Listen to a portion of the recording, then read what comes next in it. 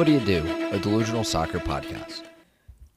Footy Ado, a soccer delusion shared by two brothers in close association.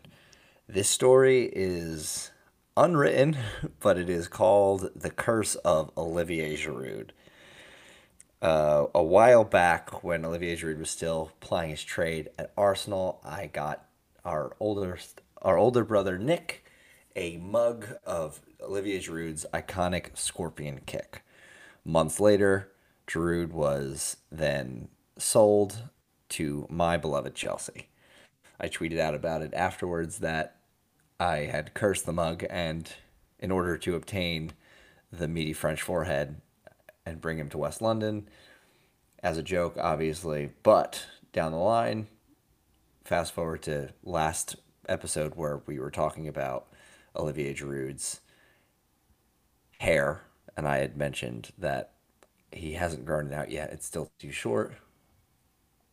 I then went and got a haircut, and the barber cut my hair too short. After I said I wanted an inch off the top, she left an inch, and I was like looking at myself in the mirror, and I realized, wow, this is the Olivier Giroud Chelsea haircut. The curse of Olivier Giroud. The curse of Olivier Giroud. What a curse to have put upon you. Honestly, you should count yourself lucky. Yeah, I mean, it could be worse. I could have had pictures released of me in a hotel room right before a huge knockout game against Bayern Munich that they were going to lose anyway. Yeah. Can we rewind to a time in the 2013-14 season that Yaya Sanogo started a Champions League knockout game? Because of where is he at? Because now? of that, Yaya Sanogo, I don't know, Vietnam. Let's find out. What club does he currently play for? He plays for Toulouse. He's back in France. I wonder how are Toulouse doing in the standings these days? Where is Yaya Sanogo at? Certainly not in the top 5. He's in 15th place. He plays for a team that has scored 32 goals in 35 matches. What was the nickname? Okay. Well, his nickname was Yaya Sanogo. Yeah, Yaya Sanogo, and then he scored against. Called him. Yeah, he scored against Dortmund, and then they called him Yaya One goal. So stupid.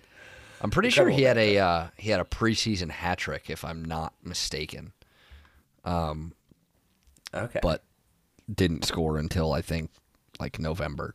The fact that we're talking about Yaya Sanogo means this is not a good start. So let's actually get to it.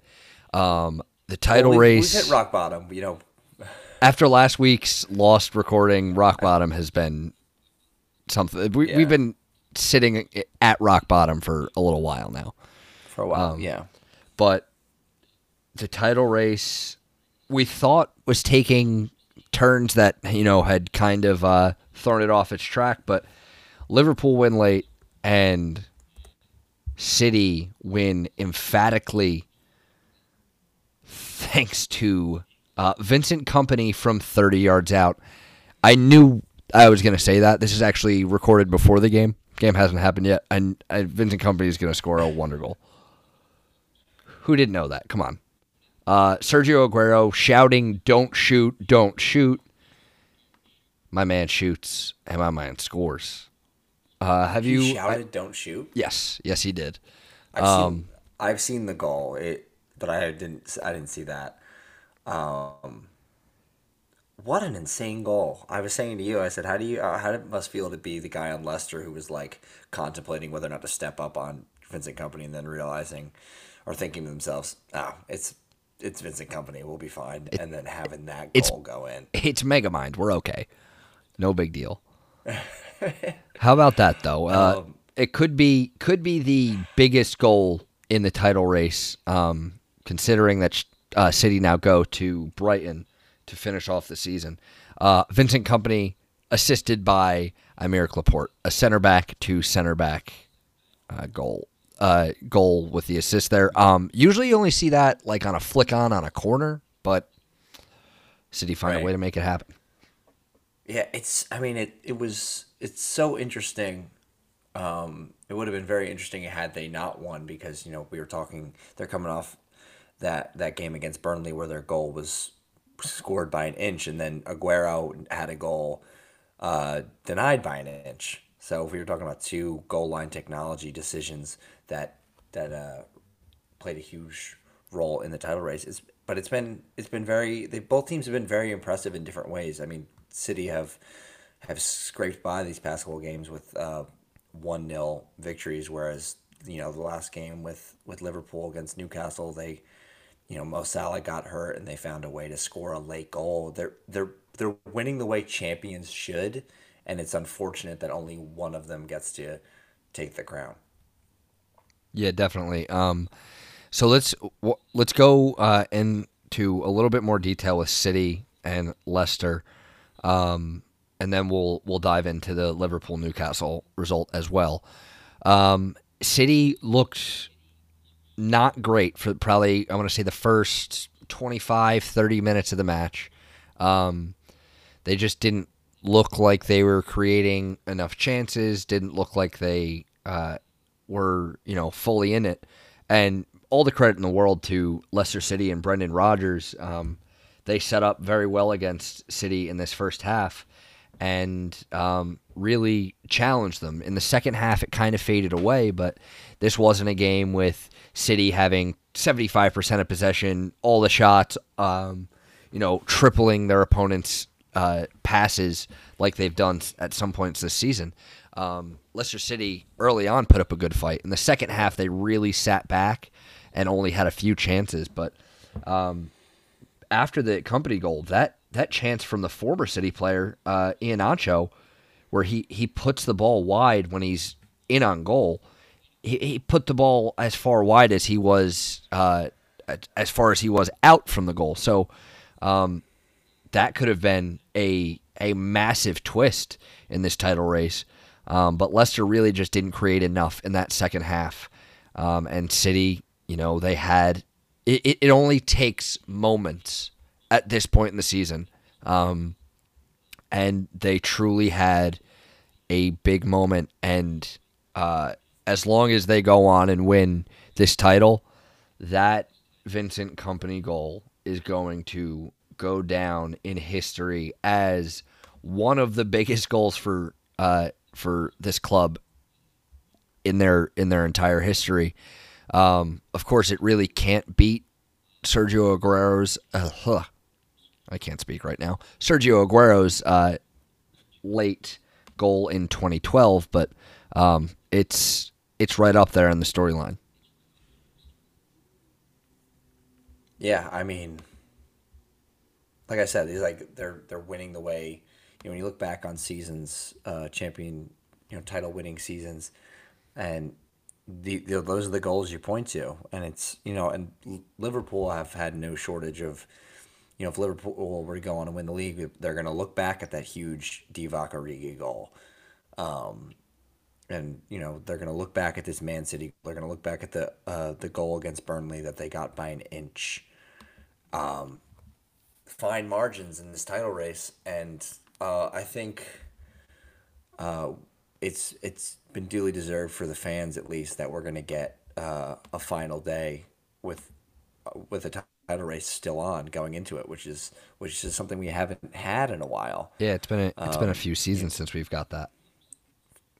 Yeah, and oddly enough, there's the relegation fight, which we'll talk about, and the top four race is pretty much all decided somehow. 2 weeks ago it was going to be the craziest most wild final day because all these races were still going on, and now it's just the title race, which is the one that you want to be the still open, still up for grabs, but it's going to be a wild final day.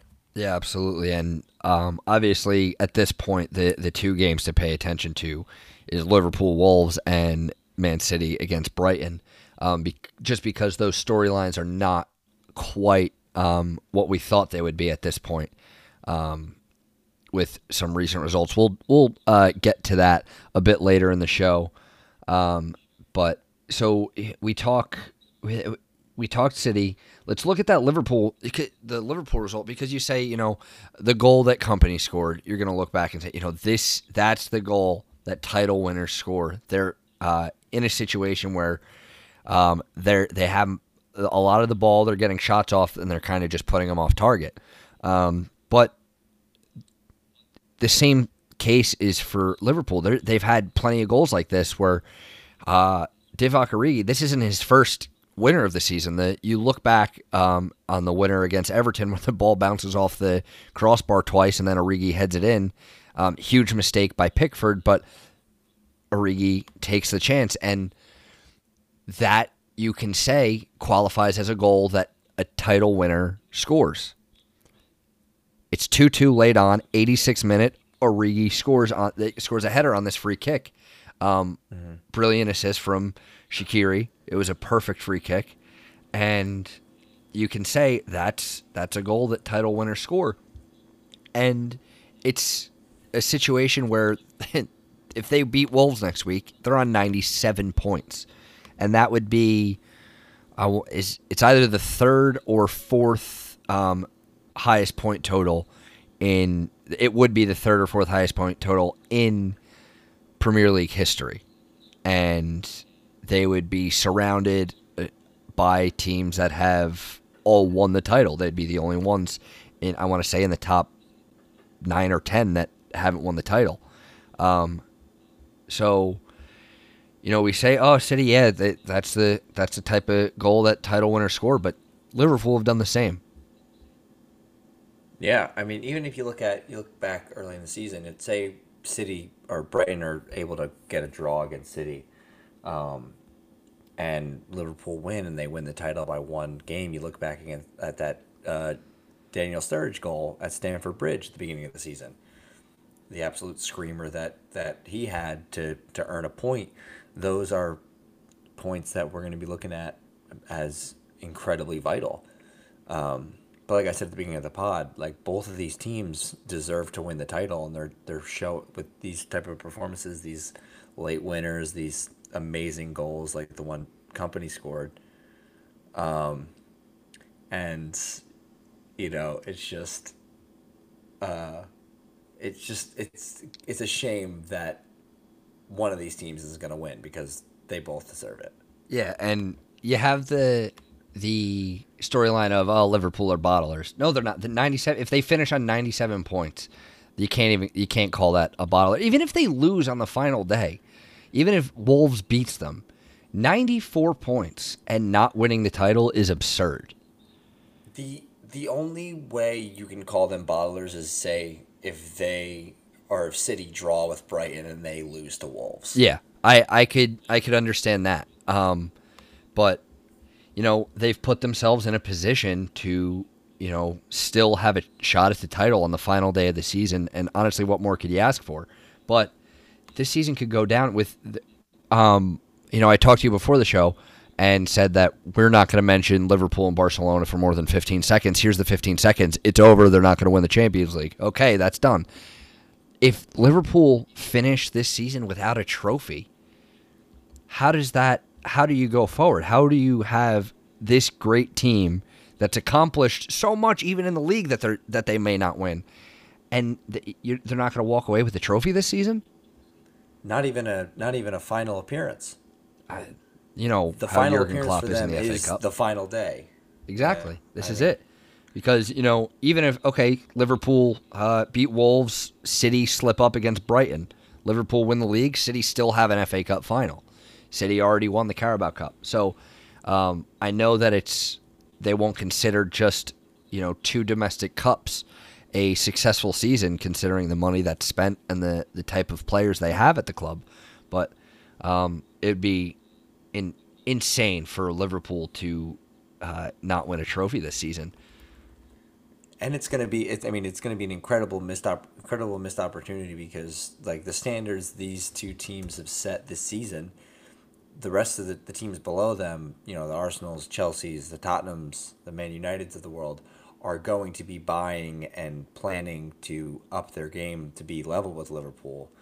Whereas you see that happen a lot, where a team wins the title and then other teams, the other top 4 teams around them or so. They buy and they get better, and then they're more level the next year. And this is a year where Liverpool are 20 points above third place. Yeah. Yeah, they're most likely not gonna walk away with a trophy. Yeah, and it just comes down to their luck, really, because Vincent Kompany hasn't scored ever from outside the box in the Premier League. I want to say, I think the stat was like it's his first shot from outside the box in 6 years. Something insane. Like, it's absolutely. I mean, he scored big goals. He has. He's they've not. mostly been on set pieces. Yeah, you never thought that a Vincent Kompany wonder strike was going to be the one that that helped get that grip on the title just a little bit better before the final day. So I honestly was just stunned when that goal went in. I absolutely amazed that he did that and that City pulled it off against a very good Leicester City side. Who will be featured later in the podcast in my delusion. So stay tuned for that. But Jared, it feels like it's coming on unless you have something to say. It feels like that ad break is making its way. Well, yeah, I mean, this is going to be a weird ad break, so I'm not going to be on the podcast when we get back. Incredible. It's going to be Roto World fantasy soccer columnist Chuck Booth with me talking Spurs Ajax when you come back from this ad break, but we'll be rejoined by Jared later in the pod.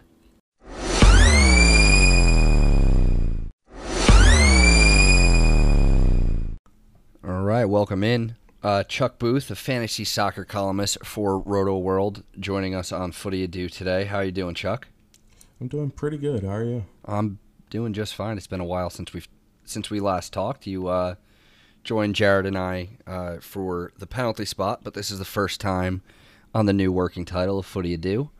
So it's good to have you on. We're going to talk a little Champions League action. Chuck, a big Spurs fan, so we're going to talk Tottenham's chances in the second leg against Ajax.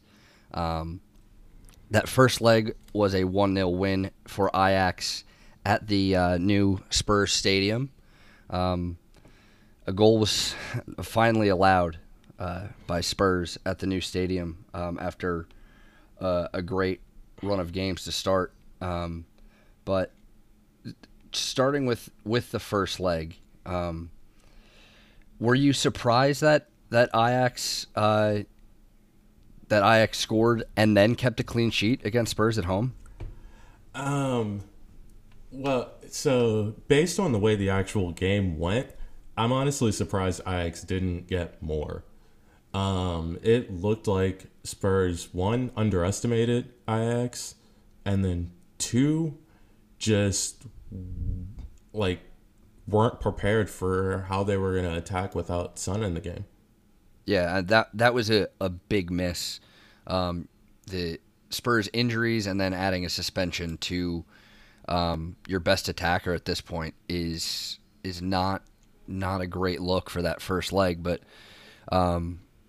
I agree with you, though, that Tottenham are actually lucky to be going into the second leg without having conceded more in the first leg. Now, taking into consideration... Do you take into consideration form in the Premier League for Tottenham when you look at their chances for the second leg, or do you kind of just say it's a Champions League semifinal, even though the league, even though there's been some not great results in the league, you have to get up for this game? That's actually a really interesting question because honestly, I'm not sure how heavily to rate their Premier League form here,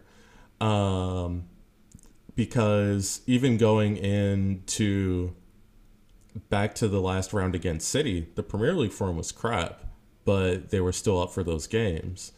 But the way this past game against Bournemouth went, I really don't know what to expect because everyone was so demoralized giving up that injury time winner down to 9 men that it's going to be pretty hard for that not to carry over Yeah, that's one of those crushing defeats that because going down to 9 men playing almost half the game, more than half the game with 10, and then almost half the game with 9 after Foyt was sent off early into his substitute appearance. To nearly get even just a point out of that, playing with 2 less men is incredible, and then just to have Ake score at the end, that's gotta do something to the mindset of the team. But looking at the last 5 in all competitions for Spurs, there's only 1 win, and that win's against Brighton, and that wasn't a convincing win.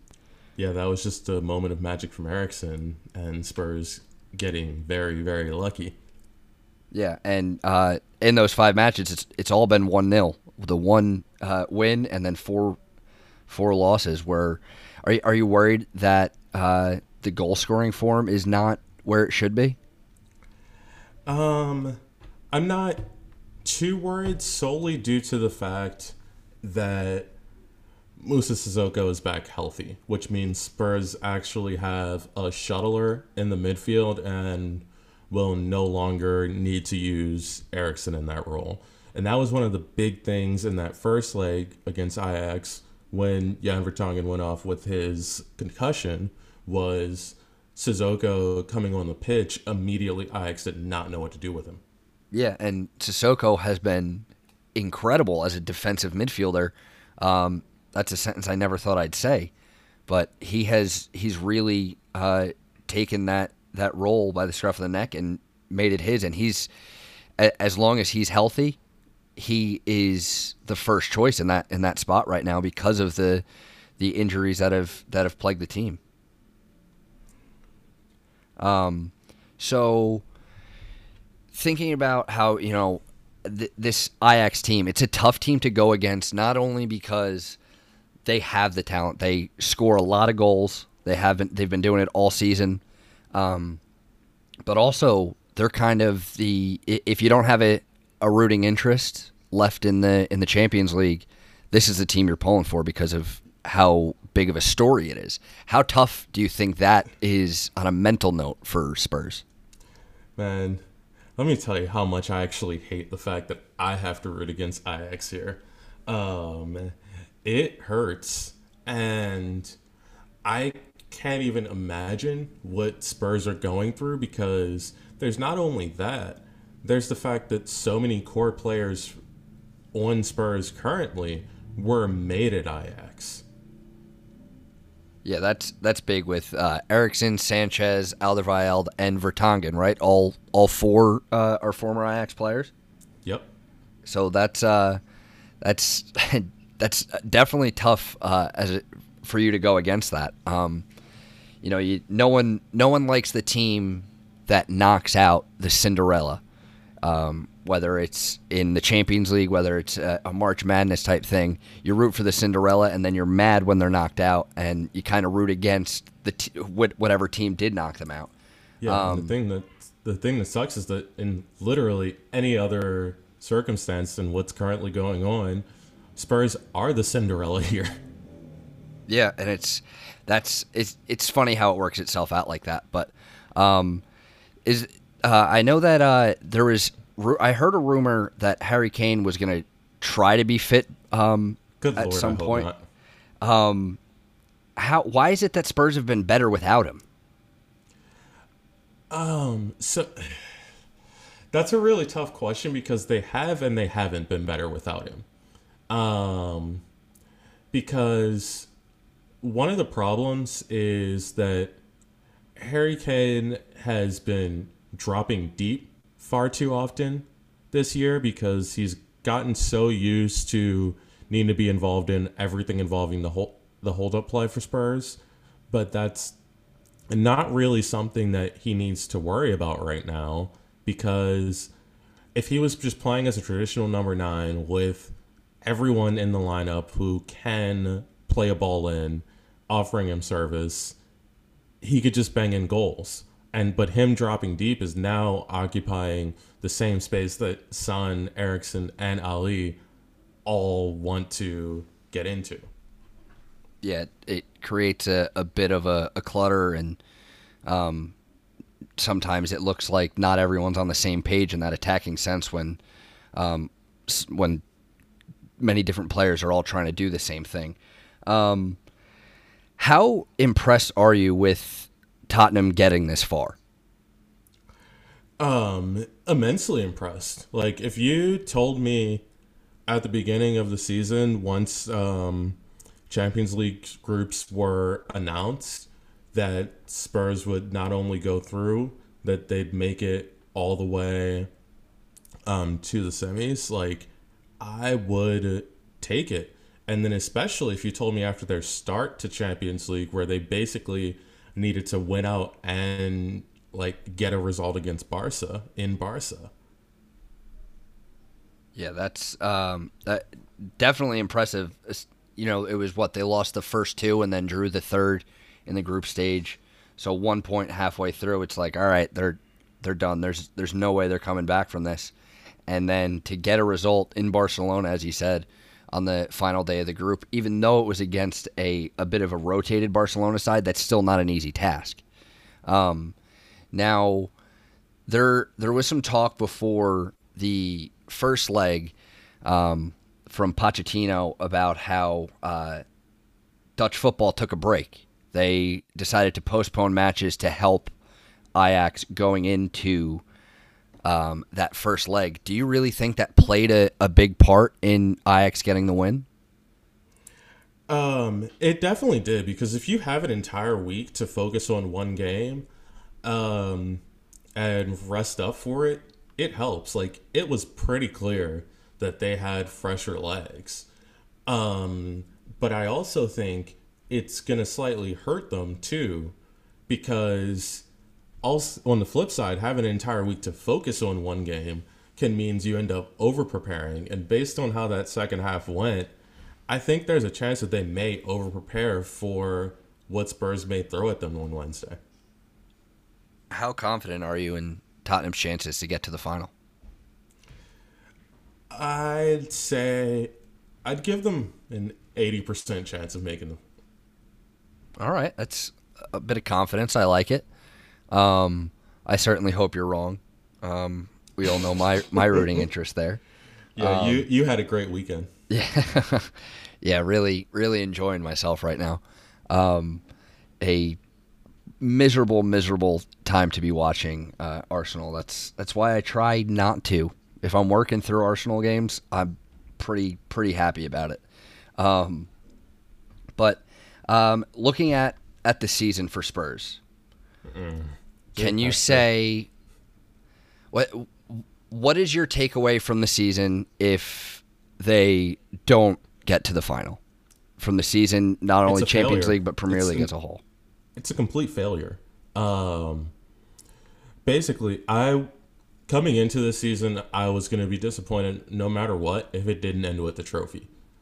The fact that they're still in Champions League leaves them a chance to salvage something from this season. But if you're opening up next year playing in the Champions League playoff rounds with nothing to show for it except the fact that you laid down for every team that came through basically in your final 10 games of the Premier League season to give away a 10-point lead on the Champions League places, it's nothing but a failure. Yeah, it's pretty incredible to see that. The talk surrounding Maurizio Sarri and the job that he's done at Chelsea, and now Chelsea have been guaranteed a top four finish, and they sit in third place above Tottenham. Around Christmas time, around the turn of the new year, no one would have expected that. That's it looked like Tottenham were in the title race, and now holding on to fourth. They're going to do it. For Arsenal to finish ahead of them, Spurs would have to lose on the final day. Arsenal would have to win and make up the goal difference. Yeah, it's 8 goals, I believe. It's not going to happen. Crazy things have happened. I don't know that something as crazy as that has happened. But Champions League is there for you next season. But you talk about the qualifying spot and how the start of the season for Spurs next year would be much earlier than they would want, and that even comes into play if depending on the FA Cup final and how that goes for European qualifications, for whether it's Watford getting a win and then changing the setup of that. But for me, I can't say from an outside perspective that it would be a complete and total failure of a season, but because of the Champions League semifinal appearance. But I understand that at the end of the day, no one's going to remember the semifinal run. They're just going to remember that you lost. I agree. That the semifinal is a tough place to lose. If you make the final and you lose, you can kind of play it off and say it wasn't our day, but what a run it was. But getting to the semifinal, not quite the same sentiment surrounding it. Now, looking at the second leg, how do you expect the Spurs team to set up? Do you think they're going to go and kind of throw everything at Ajax, or do you think it's going to be a cautious start? I mean, I assume it should still be the 4-4-2 diamond that we saw in the second half against Ajax, just with whatever healthy center back pairing there is, because I don't know if Jan Vertonghen's going to be actually available for this game or not, and with Son partnering Lucas Moura instead of Fernando Llorente being a tree standing there. How does it feel from a personal perspective that Fernando Llorente is playing such a big part in this season? It's maddening. I would say if I was going to pick one word, that would be it. The fact that one of the biggest goals that Spurs have scored was scored with Fernando Llorente's hip. Yeah, is just something that I never anticipated I would ever be saying about this season. Yeah, and it's not even necessarily something you want to be saying. Although it did get you to the semifinal. It's kind of like it's the goal was almost a fluke. They looked at it for a handball. There was no way that was getting called. Well, rightfully so. The funny thing about that goal is the fact that if City's defenders aren't pushing him the way they're pushing, he's in no position to score it. Oh, I know. It's absolutely incredible. City shot themselves in the foot with that, but I guess they thought they were doing the right thing at the time. We can't get there, so let's give them a nudge, and that nudge put Spurs through to the semifinal. Looking ahead, you said you like Spurs' chances of getting through and playing in the final. What's your scoreline prediction for the second leg? I am going to go 2-1 Spurs. 2-1 Spurs, through on away goals. All right. Oh, of course. They're not going to make it easy at all. No, they're going to put you through as much as they can before finding that winner that you're predicting. And looking forward to that, with Barcelona 99.9% chance of getting through against Liverpool. What are Spurs' chances to lift the Champions League trophy this season? Due to the fact that it's Pochettino versus Barcelona, they probably have about a 25% chance of lifting the trophy. If you ask me after the Ajax game, I'd say they have a 40% chance, but I have to take that into account as well. Yeah, I understand. And one of those things where if it's my team that's getting to a final, I always like to kind of downplay it. If I really think it's 50-50, I'll say more 60-40, because on the inside, I don't want to get myself too excited. But that Champions League semifinal second leg will be on Wednesday at 3 o'clock Eastern, of course, on everyone's favorite channel, TNT, and BR Live. The BR Live crew is there. But Chuck, thank you very much for joining us on Footy Ado. We appreciate you coming on, and we look forward to having you on more in the future. Thanks for having me. And welcome back, Jared. You have now rejoined us. Once again, a big thanks to Chuck Booth from Roto World for joining us on the pod. Hopefully this is the first of many appearances for him on Footy Ado. But always an insightful guy. Absolutely. But we have reconvened, Jared and I, for the end of this episode here. We've got a little bit to discuss as far as the final day is concerned. Like we said, we thought we would have more storylines to be paying attention to, but Cardiff City have been confirmed as the third and final team that will be relegated.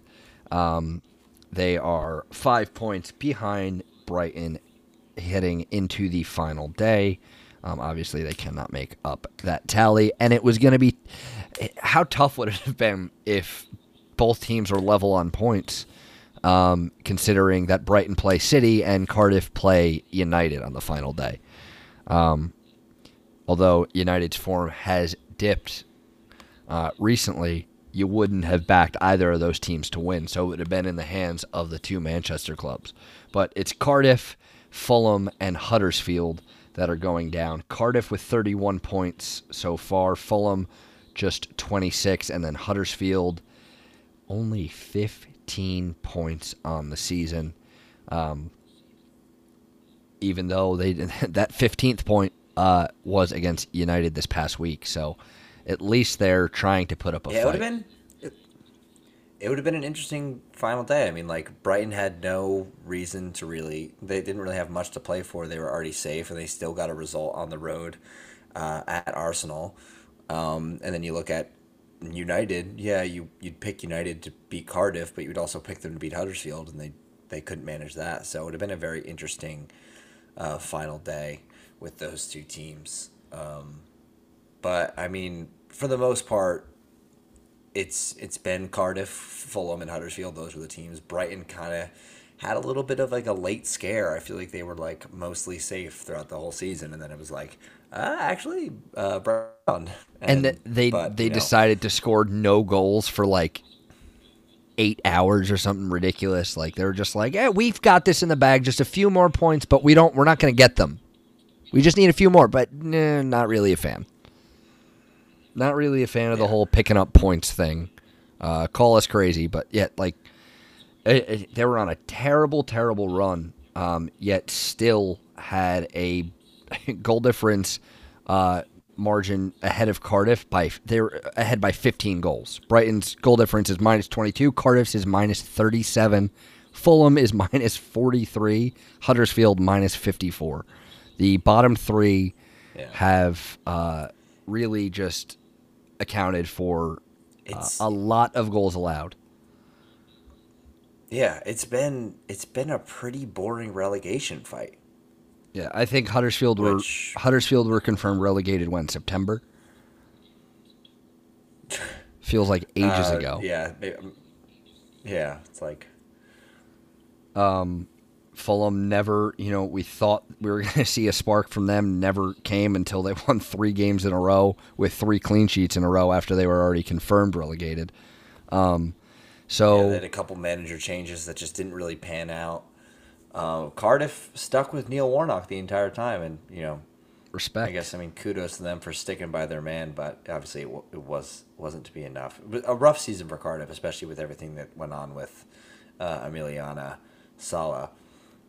Yeah, absolutely. You have to wonder what he could have brought to that team, but it's a shame. Obviously that's not the most important aspect of that whole of that tragedy. situation. Yeah. Out of the 3 teams that have been relegated, who do you expect to see bounce back the quickest and come back to the Premier League?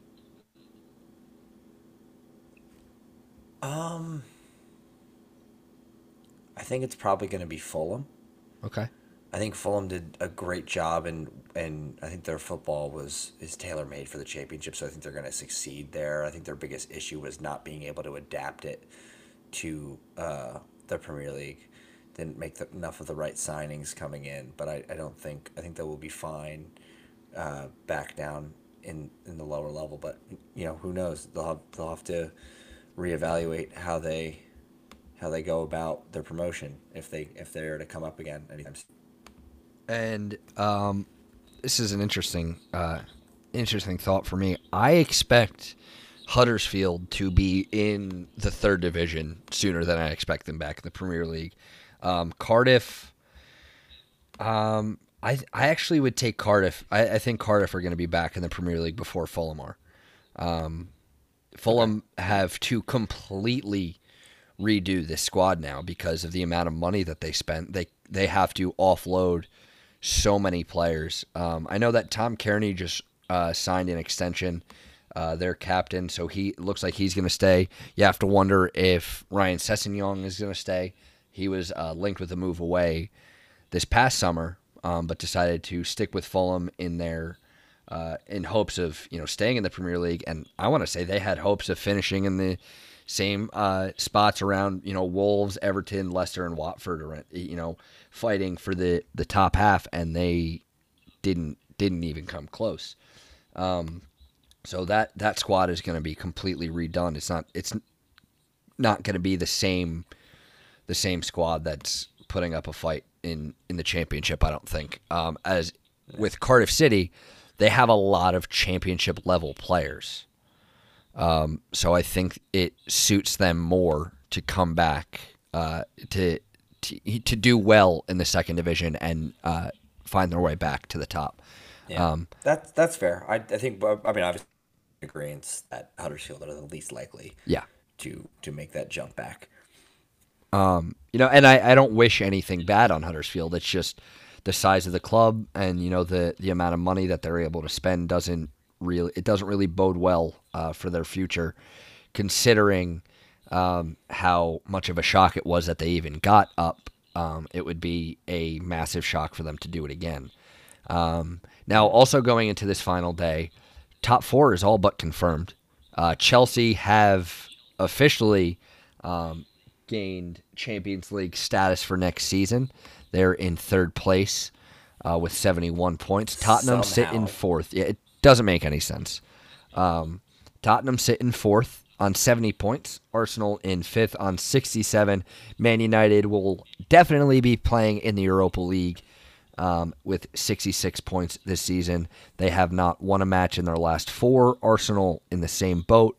And Tottenham have only won one in their last four, and it was a last-minute winner against Brighton. So neither of the three teams, all three of these teams, have been poor towards the end. Chelsea really not much better, but they've done just enough. Arsenal and Tottenham, 3 points apart. Tottenham have a 8-goal advantage in the goal difference. So Arsenal somehow on the final day need Tottenham to lose to Everton the same way that Everton beat United. Yeah. And then Arsenal need to beat Burnley, 5-0? Yeah. Not very likely. No. Yeah, what the hell happened to this top four race? I don't know. It's going to be such an exciting final day, and then just no one wanted it. And Chelsea. The only thing, like Chelsea, they got a draw when everyone else lost, and then this past week, they were outplayed in the first half by Watford, yet somehow beat them 3-0. they were up 2-0 within 5 minutes in the second half. So yeah, the opposite of a Chelsea performance. Yeah. It's normally been the complete opposite. they really went against everything they knew. But Tottenham, Arsenal, and Manchester United, regardless of whether or not you're playing in the Champions League next season, all three of those clubs should be embarrassed at the way that they've played at the end of this season. Completely embarrassing that and credit to the teams that have gotten results against them. It's not to say that it shows that the Premier League is the best league in the world, top to bottom, as far as the talent and the teams go. But completely embarrassing that these three clubs have struggled so much. Chelsea are in the third. That's insane. Tottenham Yeah. going to finish fourth in a 3-horse race. Yeah. Well, and I'm sure we're gonna take a more reflective look on this season and the race and what it means for your team after this is kind the of final day. But this is kind of an overview right now. We're going to go definitely more in detail next week, but it's just mind-blowing that this is what's happened. And now the only consolation for Arsenal is that it's not guaranteed that they're going to be playing in the Europa League. Of course, they're finishing in a Europa League spot, but they have the upper hand right now in the Europa League semifinal against Valencia with a 3-1 lead heading into the second leg. And they're going to play the winner of Chelsea and Frankfurt. Now, hopefully Frankfurt do Arsenal a favor. I don't know that I don't like to wish for an opponent. Because it's one of those things. Okay, be careful what you wish for. If you win, right, and also if you want to win the competition, you got to be able to anyone. Yeah, but it's just something. It's just something about a London derby, in a cup final that will dictate so much about the club going forward. Now, well, it should be Frankfurt. I believe lost to Leverkusen 6-1. In their last league game, so that's pretty rough. Maybe they're saving themselves. Yeah, maybe they're saving themselves for Stamford Bridge. Yeah, we'll see. And 1-1 is not a bad result for Frankfurt in that situation. It still gives Chelsea the upper hand, especially going back home, but Frankfurt are not out of it. If Arsenal don't win the Europa League and get back into the Champions League, mediocrity is going to continue at that club, and it's going to get worse because you'd have to back Manchester United to splash some cash in the summer and bring in players to get them back into the Champions League for their new manager. Yeah. Arsenal are going to spend very little. It's their net spend is going to be very little, and it's good evening. Good evening, and they're not going to find their way back into the Champions League if they don't end up spending a good amount of money. They can spend more if they qualify for the Champions League with more prize money that's given to them. So it's an interesting situation. Now, we talked last week about how they have to replace Aaron Ramsey too, talking about the Arsenal needs in the summer. Now, Aaron Ramsey got his farewell at the Emirates this weekend, and he did shed a few tears. The club said goodbye to Ramsey, Petr Cech, and Danny Welbeck, also leaving at the end of the season. Struggling to keep it together over here. Come on, man. You're going to need a good option off the bench, a good attacking option off the bench. As far as center forwards go, paying Danny Welbeck is going to be cheaper than replacing Danny Welbeck. Just give him a 2-year deal. If he takes it, he takes it. Maybe this is him not wanting to play a bench role. He is at a point in his career where he wants to be starting week in, week out, and hopefully for him, his body can handle it. But it would have been cheaper to keep him. It would have been cheaper for Arsenal to keep Aaron Ramsey than it would be for them to have to replace him. And I don't think they're going to replace him. And it's disappointing. Now, everything I see with Aaron Ramsey on social media, when the rumors came out that he was leaving, he was going to go to Juventus. The rumors came out about that, and I thought, oh, that's a terrible decision. Now, every time the club tweets something about Ramsey leaving, it starts to make less sense to me because they're highlighting what he's brought to the club over the past 11 years. Signed as a teenager, and now we have got him to his prime. He's 28 years old, and so we've put all this time and effort and money into developing this player, and we're letting him go for free. It doesn't make any sense. So I'm going to translate this. I'm going to move right into my delusion, if that's okay with you, because it kind of all wraps up together. Yeah, apologies. I totally knocked over my microphone. Yeah, it sounds like talking, you punched it and then kicked it a few that'll- times, but no big deal. It wasn't too loud. But my delusion is Leicester City will break into the top 6 next season. I think they're good enough. I think they have good enough players. It would require them to spend the money on Yuri Tielemans, which they're probably going to have to spend around £40 million to do that, to sign a player of his caliber. But I think Leicester City break into the top 6. We've had 3 seasons in a row now that the big 6, so-called, have finished first through 6th. You'd have to go back to 2015-16 where Leicester won the league. Chelsea finished 10th. And I think Liverpool finished, I want to say, in 8th, and Southampton finished 6th. So Leicester and Southampton were both in the top 6. I think that Leicester break in, and Arsenal will not finish in the top 6 next season. What then? What happens then? Liquidate the club.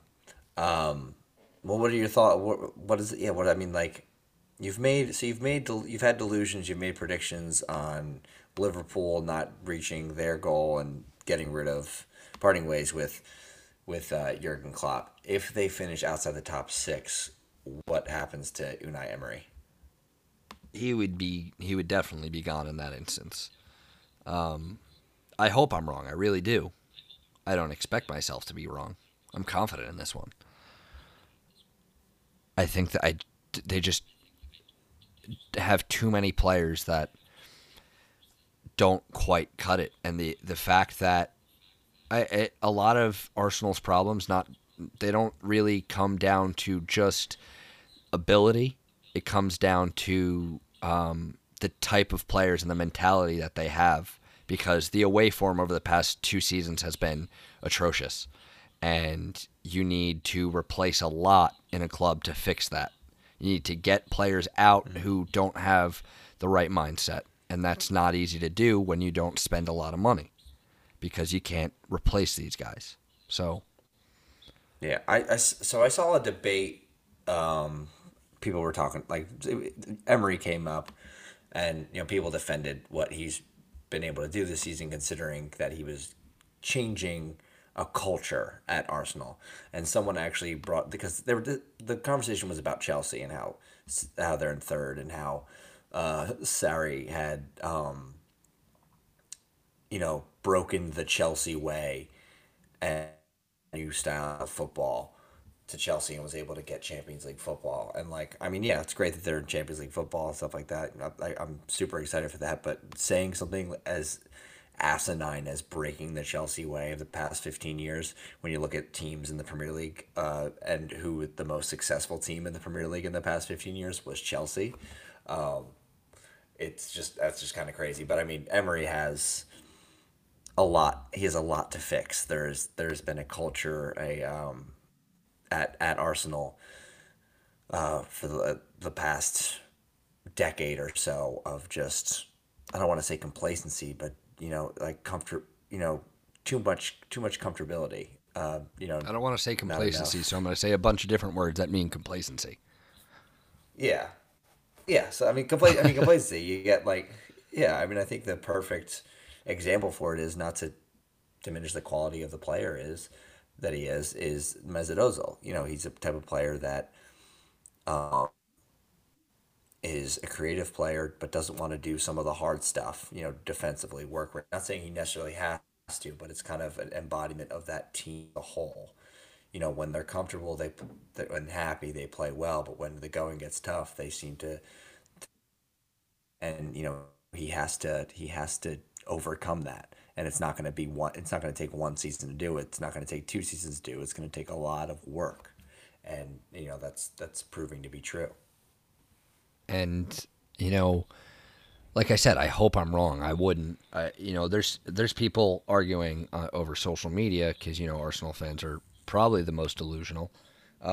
There's people arguing that Emery should lose his job after this season, and I am against that because that would create. Yeah, that would create yet another. It would create a different culture, but it would still be the wrong culture. Yeah, and it wouldn't. Nothing would ever.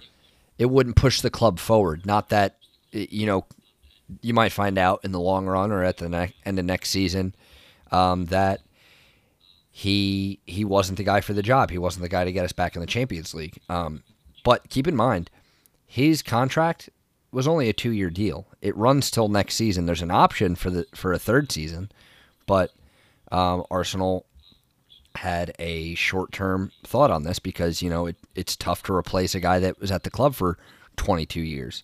But this is now it'll be 3 seasons in a row that Arsenal do not finish in the Champions League spots.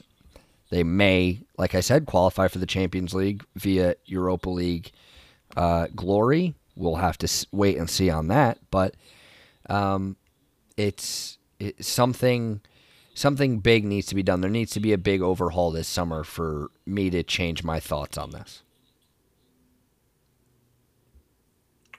All right. Well, I hope for your sake, your mind's sake, your peace of mind that you are wrong in that delusion. Because it can be a long couple of years if that were to happen. But we say we wrap it up. I think we covered plenty this week. We've hit our end point. Yeah. Yeah, I mean, we'll have a lot to talk about. It's going to be interesting to sit down and kind of figure out what exactly we pinpoint on in the final episode. Could be talking about a straightforward Manchester City title or a shocking turnaround with Liverpool stealing it back at the last second. City are no short of having their own drama on the final day, so it's going to be an exciting end to the season. Make sure to follow us on Twitter and Instagram at FootyAdo. Out our account on Reddit. We didn't do one this week, but we will do a Reddit question next week. Be on the lookout for that, and we'll discuss it on the podcast. But at FootyAdo for that one as well. But thank you so much for listening.